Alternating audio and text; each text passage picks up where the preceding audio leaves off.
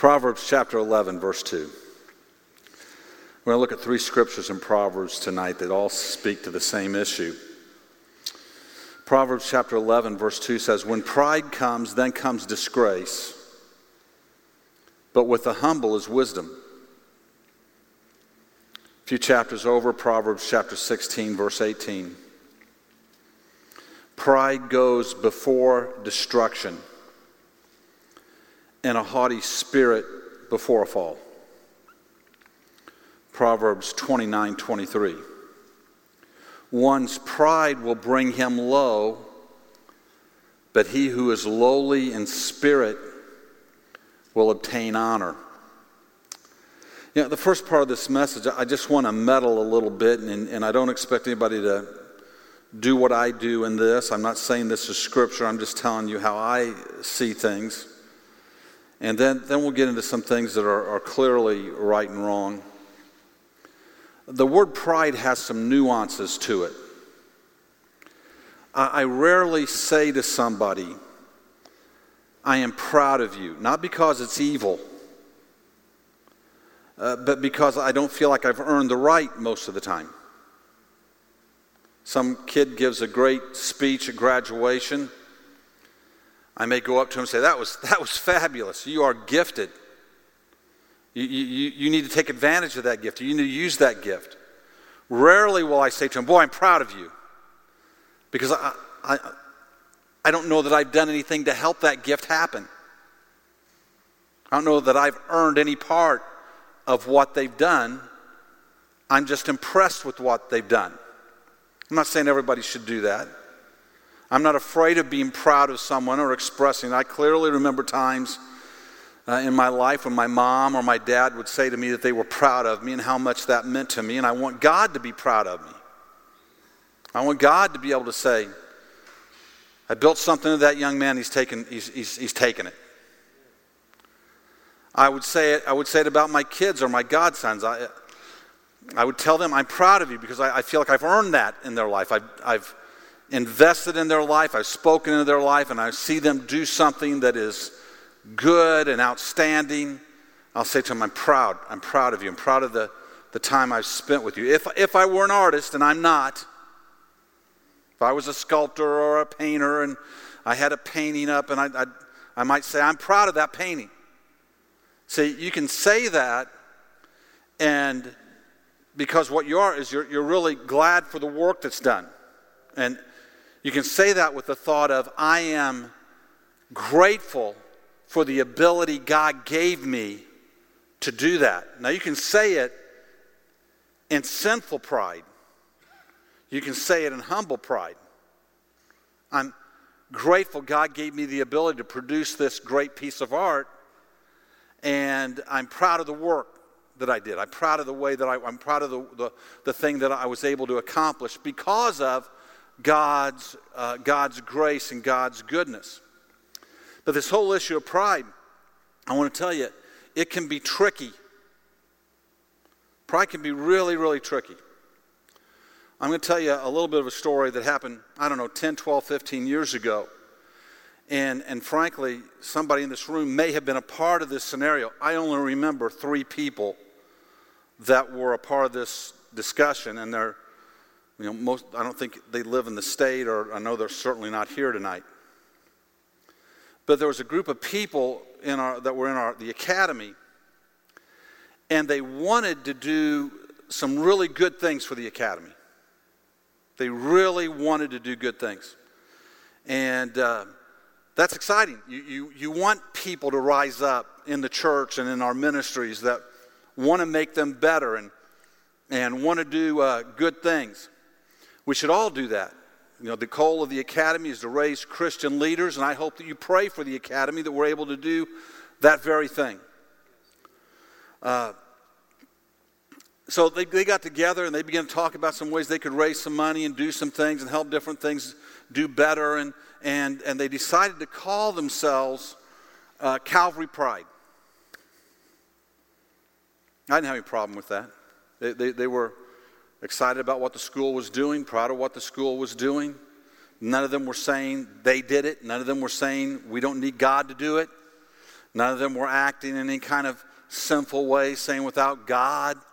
We've done this without God. They all recognized we need the hand of God in it, and they were proud of the things that were taking place there, and I had no problem with it. There were a small group of people in the church that were offended by that name.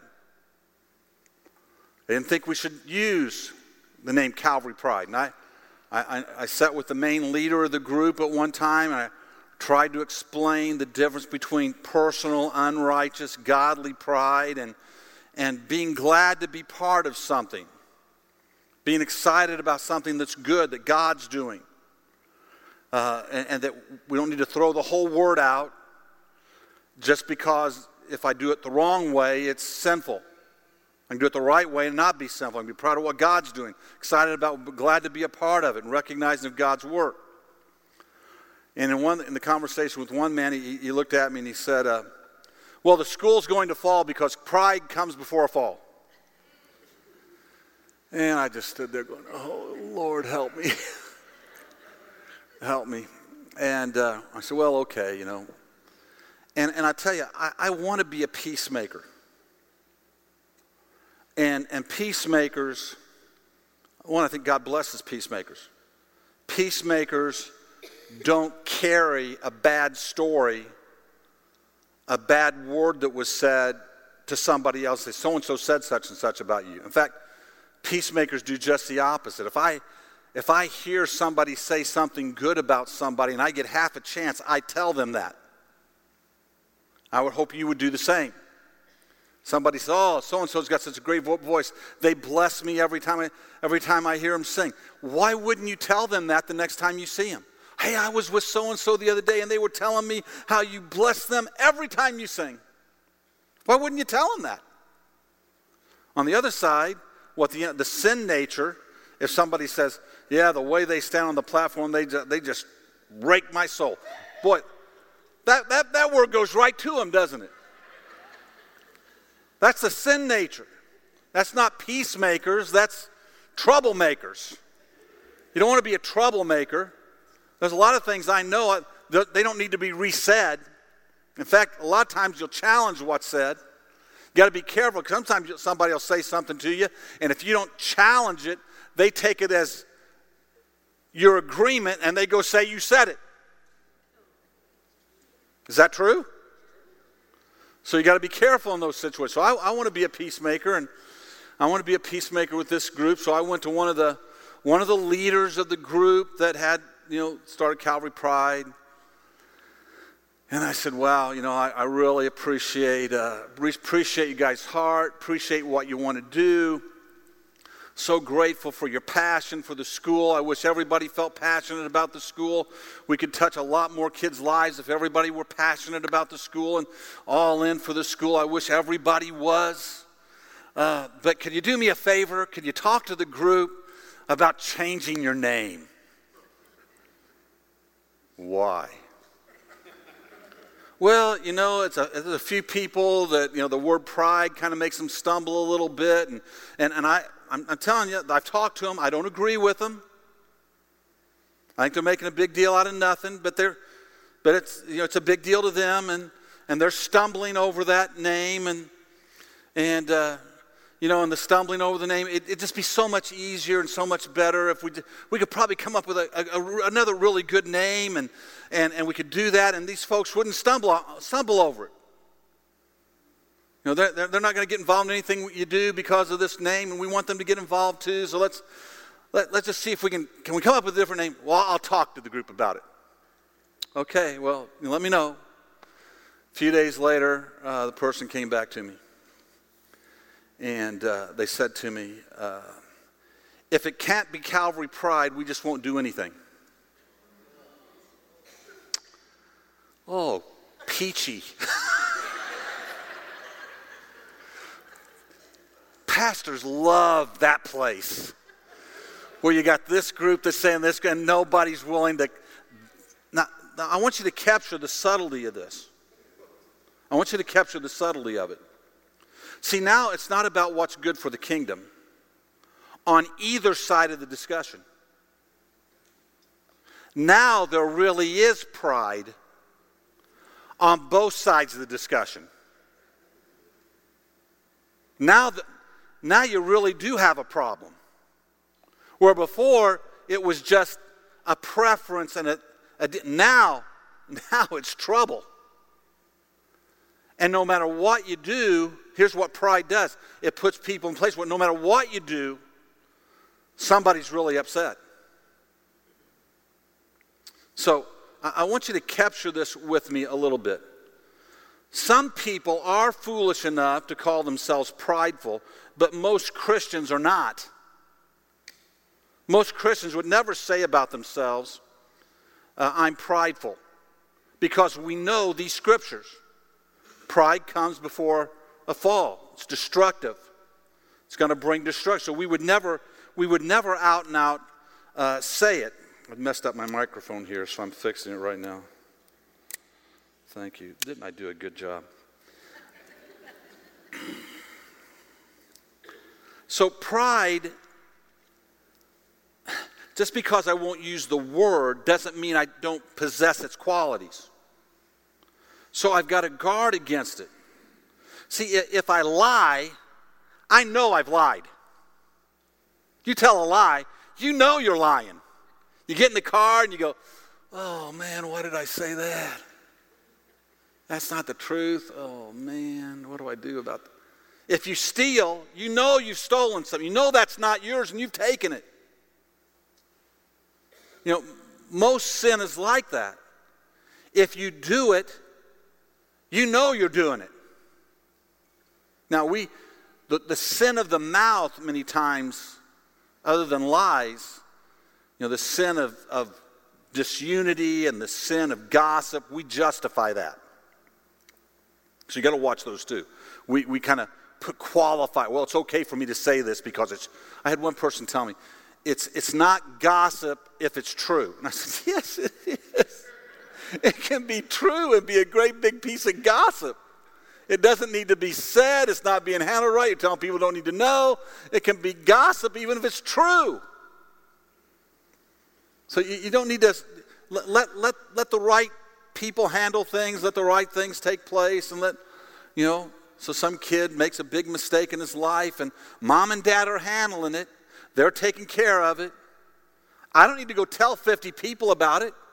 Mom and dad have handled it. Let it go. Amen? So you got to be careful about it. But pride is one that's it can be really tricky. What I need to watch for are the symptoms of pride, because pride does lead to destruction. When we think about pride, we usually think of someone who is arrogant or boastful or too proud to say that they're wrong. And the way they treat others are kind of belittling. All that's true, but there's more to it than that. Pride is immature because it sees itself as sufficient and lowers our understanding of our dependence upon God. That's a really immature way to look at the world. When you think you're all that and being sensitive to the feelings and the desires of God are not important. That's a real act of not understanding the world you live in. Here are some of the symptoms. Pride is blinding. At some point, I start seeing others, and it's usually some group of others or some other person. I stop seeing others with sympathy. I start judging them. Why can't they just straighten up? Why should we help them anymore? Why are we taking any more time with them? They know better. Others' weaknesses and others' lives are seen as foolish. And we don't try to understand where they've come from to get where they're at. We're going to talk about this Sunday morning. Please be praying for Sunday morning. We're going to talk about gaps. places that are missing in our lives that God meant to be full. And how we overcome, how God helps us overcome gaps. But on our side of it, we see this person and they have a weakness. They have something that they're just not having victory in it. And instead of trying to understand the world they've come through and the journey they've been on and how they've gotten there, you say, oh, it's bad decisions. Maybe, but how did they learn to make bad decisions? How did all that take place? Can I have any sympathy for the way maybe they were raised or the journey that they've been on, things that have happened to them or some other lack of ability that they have? Can I have any sympathy for that? So I don't want to sit next to them. I don't want to be around them. I become blind to the fact that every human being is of value to God. And I begin to judge them. Now, this usually isn't in the blinded sense of pride. I usually don't walk in and look across the room and go, I'm better than everybody else in here. No, that's too clearly pride, right? No, it's I'm better than that guy. I don't want to sit next to that person. I don't know why they're putting up with that one over there. And we become blind instead of being patient. And it's an act of pride. I can't, and here's the other part of it. I can't give in, just what we talked about, I can't give in on the trivial. I got to hold on to things. Man, it just becomes something I just fixate on. Pride makes us unconscious of others. I become so focused on my needs or wants that others' needs and wants are pushed aside and not even considered important. I drive to get my position and my place instead of seeing others as better than ourselves, as Paul encourages us to do in the book of Philippians. We see our needs and our wants as the most important, and we have these high expectations that others give way to us. This turns again to being uncaring. I don't want to say it, or maybe I don't notice it, but I am. I'm just uncaring of some group of people. And again, this is usually not a full spectrum of everybody. I may have some people that I'm very sympathetic towards them. I'm very sensitive for them. I want to see their needs met, but I've got this other group that I don't. Pride is fearless. Again, here's a place where we would never say it out loud. I would never say I don't fear God.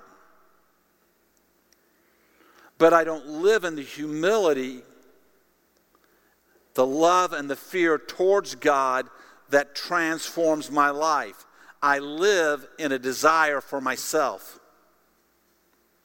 I keep being driven by my selfish desires, my pleasures, my wants, my things. Pride makes me fearless of God. Instead of having wisdom that comes from fearing God, which really is about obedience. I fear God, I become obedient to God, I experience God's blessing, and I've discovered the love of God, and it drives out fear, and now I do it out of love. You see the progression that happens? On this other side, I don't really love God, therefore, I never really began to fear God because I've got confidence in myself. Therefore, I never became obedient. Therefore, I never learned to love. Therefore, I've got to justify the things that I do that are clearly outside of what God tells me to do. That's what leads to destruction. That's when the bottom gets dropped out from under us and we find ourselves in big, big trouble. And we didn't even see it coming. We didn't see it because we've made excuses for things.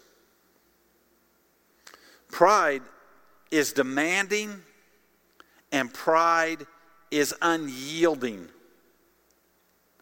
Pride justifies my wants. Pride excuses my actions. I have a right to the things I'm doing. I have a right to do what I'm doing. I have actually had people over the years tell me things like, well, I know that, sexually I shouldn't be doing this, but God says it's okay. No, he didn't. No, he didn't. He says very clearly it's not okay. It's very clearly. There's no stuttering in this in the Bible. He very clearly says this is right, this is wrong. We can't justify it. But pride justifies it.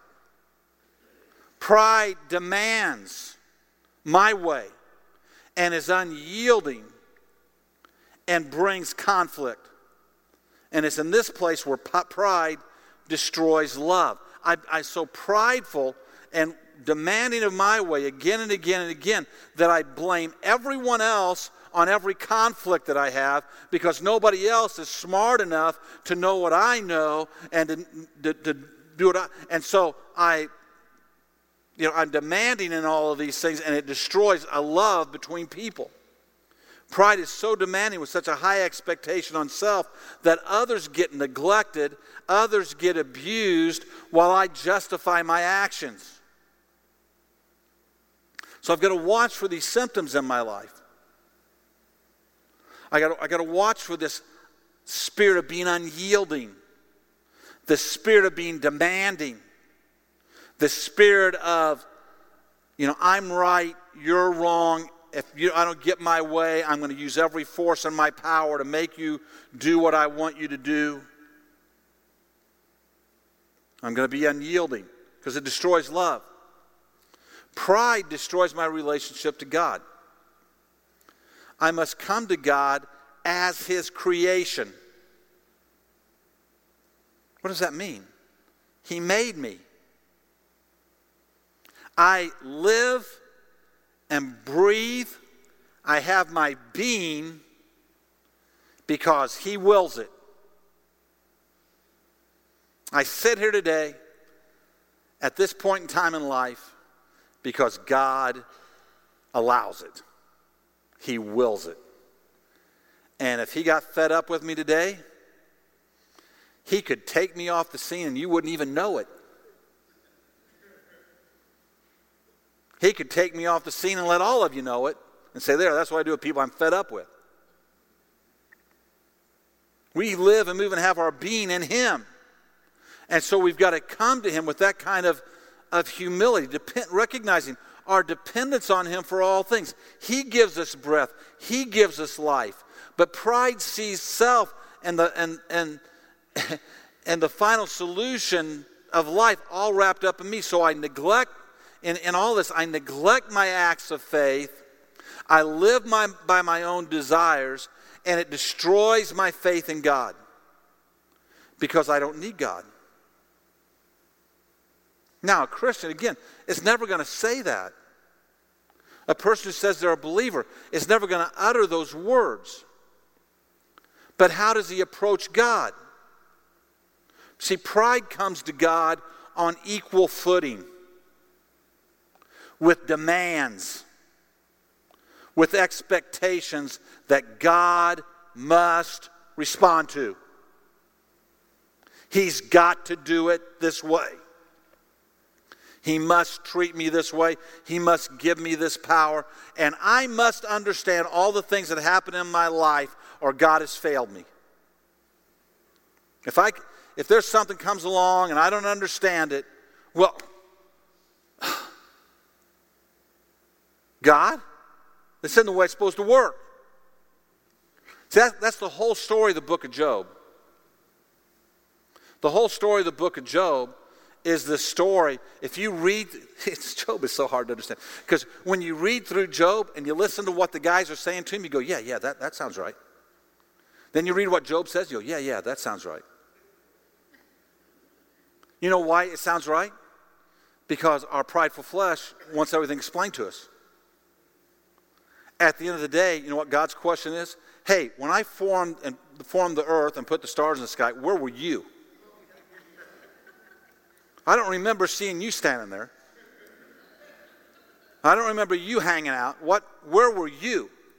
In other words, what God's saying to you is, I got plans so much bigger than what anything you're going to, just trust me. This whole book of Job's about us just trusting God no matter what's going on. No matter what's happening. God, the world may be falling out from underneath my feet. Everything may be going wrong. My body may be being attacked. But God, I love you and I'm going to serve you. That's the answer. End of the day. These guys are, it must be because you've sinned, or it must be because you've done this, and you got this judgment on you. And Job's going, I've never sinned. And God looks at them all at the end of the day and goes, well, first of all, Job, yes, you have. You've blown it sometimes. And hey, you guys over here, you don't know what you're talking about, because he's really better than any of you. So get over it. It's about trusting in God in all these things. And so this is one of those places where I can become very demanding, very expecting. Instead of coming to God humbly and trusting God and saying, God, what is your will? I come with this high expectation. Instead of just leaning on the everlasting love of God, the steadfast love of God, I want everything explained to me. I must understand. And so this is where you get people who say, I've been through this thing and it almost ruined my faith. Or it did ruin my faith. It wiped my faith out. What are they saying? I have to understand everything. If I don't understand everything, then something's wrong with God and he must not really be there. Listen, we don't even understand how we got here. We don't understand how he put us together. We don't understand how we can talk about the science of it and all the things of it, but at the end of the day, God says work. Every moment of every day, I depend upon him. We count upon him. Pride destroys that thought. It brings us to this equal footing with God, which we shouldn't even see ourselves close on that spectrum. We've got to see that he's, think about this, friends. He speaks and stars come into existence. About the best I can do is say, sweetheart, get me a glass of tea, and it shows up. That's about the best I can do. That's about as far as I get when I speak about things. Are you with me? Are you understand this? I can't sit here and tea, show up. Wouldn't you be impressed if a tea popped up right there right now?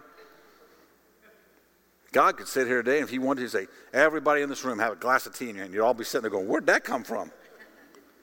We don't even begin to comprehend his greatness. We don't begin to comprehend how much. It's just better to just say, God, you are great. I am so grateful that you love me. I don't understand why God as great as you would love me. And I know that you've got my life in your hand, and I'm going to trust you every day. Pride rips that out. Pride, we begin to look at the Bible, and we begin to think we can understand it. We can't understand all that God is. There's some things God gives us a little peek into.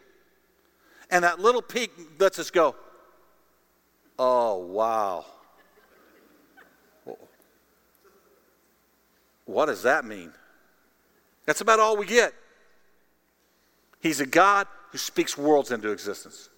He's a God who raises the dead. He's a God who's breathed life into us. We're going to live for eternity. He's a God who has an unseen world around us. This God is great, folks. He is a great God. Pride then destroys my ability to hear and learn. Again, here's something I would never say out loud. But I know, pride makes me think I know what I need to know. I am no longer humble or a seeker. I know what I need to know. I've learned enough. I don't need to read anymore. I don't need to study anymore. I don't need to read my Bible anymore. I don't need to sit in classes anymore. I know what I need to know. That is a prescription for destruction. See, pride hangs out in the hallway during the preaching.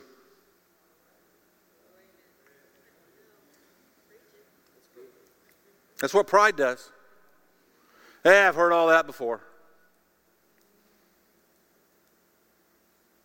Pride doesn't go to a class or to a small group because it knows all it needs to know. I've been in ministry now for 39 years, been around the church all of my life. And I want to tell you, I've seen staff members get infected by pride and watched it destroy them. Absolutely destroy them. They want others to submit and respect their leadership gifts, but they stop respecting the leaders that God's put over them and their leadership gifts. And guess what?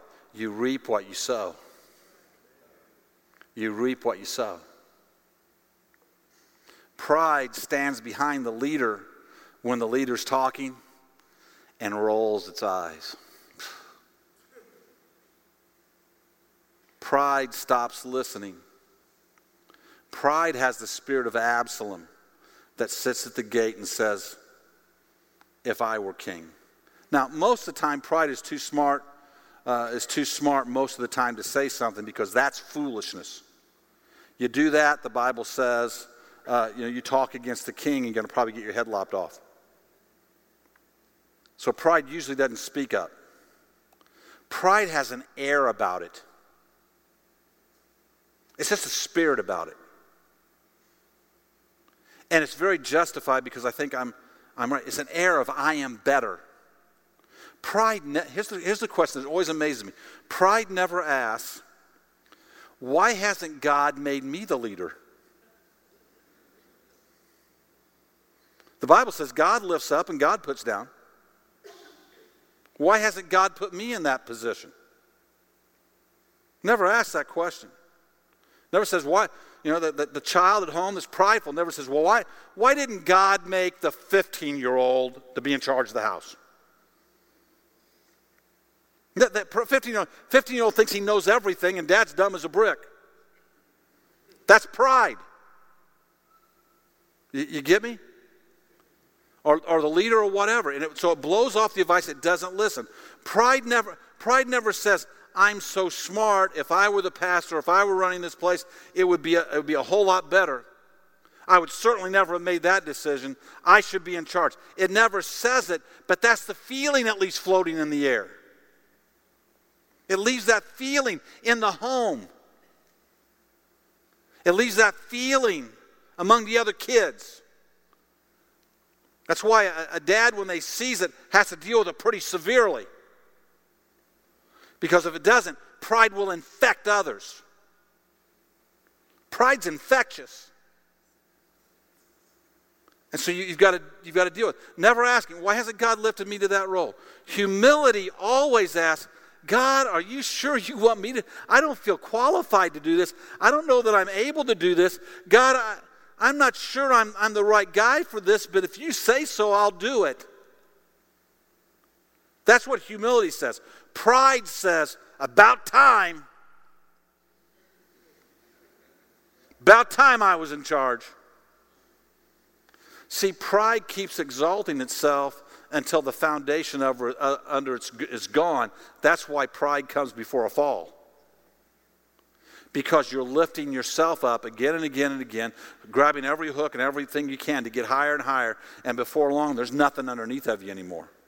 You've climbed the side of the mountain and you have no lines to hold on to, and one slip and you're done. Where if God lifts you to that place, He's going to support you. So it's just sitting there and saying, I'm going to treat the leaders above me the way I want the people who I'm a leader of to treat me. And when I say something they don't understand, I want them to follow me, so I'm going to follow when I don't understand that. Pride is demanding because I am at the center. Pride is unfaithful. Pride finds a better way all the time. Whether it's in ministry, there's a better way. Tithing, well, there's a better way. Worshiping, well, I can do that at home. There's a better way, I can do that at home. Pride has this air of judgment. So pride secludes us, it deceives us, it pumps us up, it lies to us, and it leaves us on our own. Now listen, I want you to hear this. Pride makes the going hard. When there's a lot of pride around it's hard to move anything. It's hard in your home to get anything done if you got a bunch of prideful, arrogant people in the home. Because there's always conflict. You can't get to the compromise over even the trivial because there's too much pride involved. It's too much self involved. Makes it hard in the church because it just has to be overcome to get anywhere. Every decision has to be explained in the minutiae of detail. Has to be justified. You have to make everybody get it. And it's kind of amazing because you may have somebody who doesn't themselves want to put the time and the effort in to do the study, to do the work, to do the prayer, to do the things, to be able to make the right decision. But when the elders or the board or the leadership or the pastor makes a decision, they're the first one to go, explain that to me. Well, where were you in the process? Or in your home? I don't want to do that. Well, son, guess what? You're 13. And we're going to do that. You know, my dad used to say to me, you've heard me say this, my dad would make some decision. I'd say, I don't want to tell me I was going to do it. I don't want to do that. He'd say, well, son, here's your choices. You can do it laughing, you can do it crying, but you're going to do it.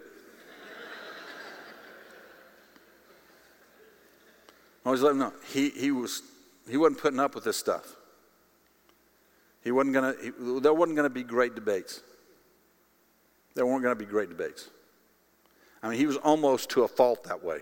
I remember one time when I was about 17, I wanted to do something. He told me no. I said, Dad, I'm going to college here in a few months, and I might have a chance to do that when I get in school.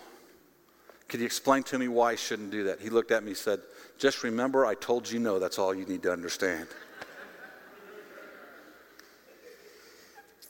For a 17-year-old, that's really hard to bite into. I tell you, that's tough chewing right there when you're 17.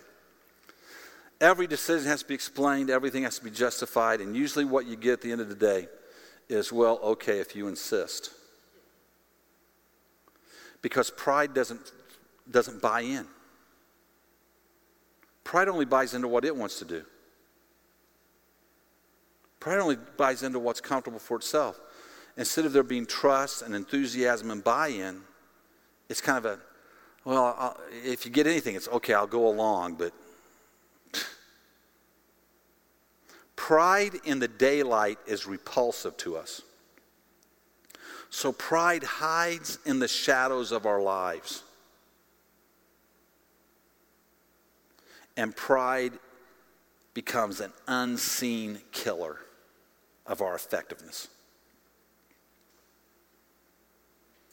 And so we've got to understand how subtle this can be in our lives. Pride isn't going to be something that when I instantly do it, I instantly feel, unless I'm really sensitive to it. I've got to make myself sensitive to this thing that I have to ask myself, am I making the right call here? Am I really in the position to make this call? Am I in the place to do this? What is the position I'm in? What do I want others to do for me? How do I want to lead? How do I want to talk about others? How do I want to respond to others? How do I want to see others? So you've got to be really sensitive to catch up on this. Otherwise, you find yourself out someplace where pride has led you out, and you don't even know you've been led out to destruction. And now your effectiveness, your ministry, your impact, the fruit of what should have been born in your life, the power of what should have been born in your life has been lost. Have I been clear about this tonight? Is this something to pray about? Okay, let's just come down around the altar before we go. Dan, come on down, would you please? And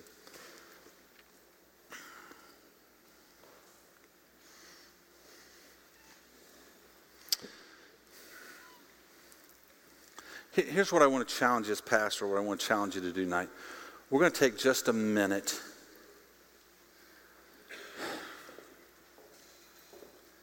and just as humbly as you can, just bow your heart to the Lord and just say, Lord, is there any place in me where pride is ruling, where I've been getting let out someplace by pride? Is there any group of people I'm looking at the wrong way? Is there any leadership I'm not accepting over me the right way? Is there any place where I'm demanding over the ones who are under me in the wrong way? Is there any place in all this spectrum of my life, God, where you would say to me, right there, that's not about you wanting what's right. That's about you wanting your way. That's just about you not submitting to me, him. Let's take a minute and just bow our hearts and just let the Lord speak to us tonight. Father, before my friends here in this room today and before you in this throne room, Lord, you and I know how much we've wrestled over this issue, not of an arrogant pride that may have been there in the beginning days, I don't know, but Father, the subtleties of pride, how you've spoken to me and moved in my life and continue to move in my life and continue to speak to me. I'm grateful for your patience, Lord. I'm grateful for your steadfast love. I'm grateful for your Spirit that leads us into all truth. And tonight, Father, we just come with humility before you and pray you'd not let us escape any area of our life where we walk outside of your truth and outside of your word, where we walk outside of the leading of your Spirit. But Father, we just pray you'd speak to us about any areas of pride in our life. For Lord, we know our life should be fully in your hands. Lord, let us check the demands that we make. Let us check the places where we dig our heels in for a fight because we're unyielding. Let us check the way we approach, Father, leaders in our life who say, this way, let's go. Let's check ourselves, Lord. Let us hear your Spirit speak to us. And let us walk in full, complete submission to your Spirit as a people being led by you. Lead us, direct us in all this, we pray. In Jesus' name we ask. Amen. Now hear this great promise. One's pride will bring him low. One's pride will bring him low, but he who is lowly in spirit will obtain honor. What happens? When you submit yourself to God, when you let your spirit be submitted to him, when you don't have to have, you just say, God, I'm just seeking after you. I just want your will. I'm just going to walk in. Then God works through us, does his will. The next thing you know, you're sitting in a place and the honor of what you've done is all around you, and you're sitting there going, I didn't earn this. Because God brought you there. It's the subtlety of the sin of the flesh. So, if you're a fighter over everything, give it up. Are you hearing me? Let's just dig our heels in on the things that are clearly God's word. If you're demanding, stop being it. If you're the center of things, stop being there. Try to move some other people to the center. Keep Jesus at the very center. Get some other people around there that you're going to really help take care of. If there's some group of people that, you just have some, skin-crawling issue, repent. Repent. Love people. Be patient. Try to understand. And let God lead our lives. Amen? Father, make us a healthy people. Make us a righteous people. Make us a people, Father, who fully walk in you in all things. And let us walk in the unity of your Spirit. Father, whatever of this today is of you, let it be embedded in our spirits. Father, if any of it's of me, let it be forgotten and cast away. Only your words, Lord. Only your words. Let them reign in us. But Father, let us not fight any of your words. Let us receive them all and not excuse them away in Jesus' name. Amen. Love you. God bless you. Go in the name of the Lord today.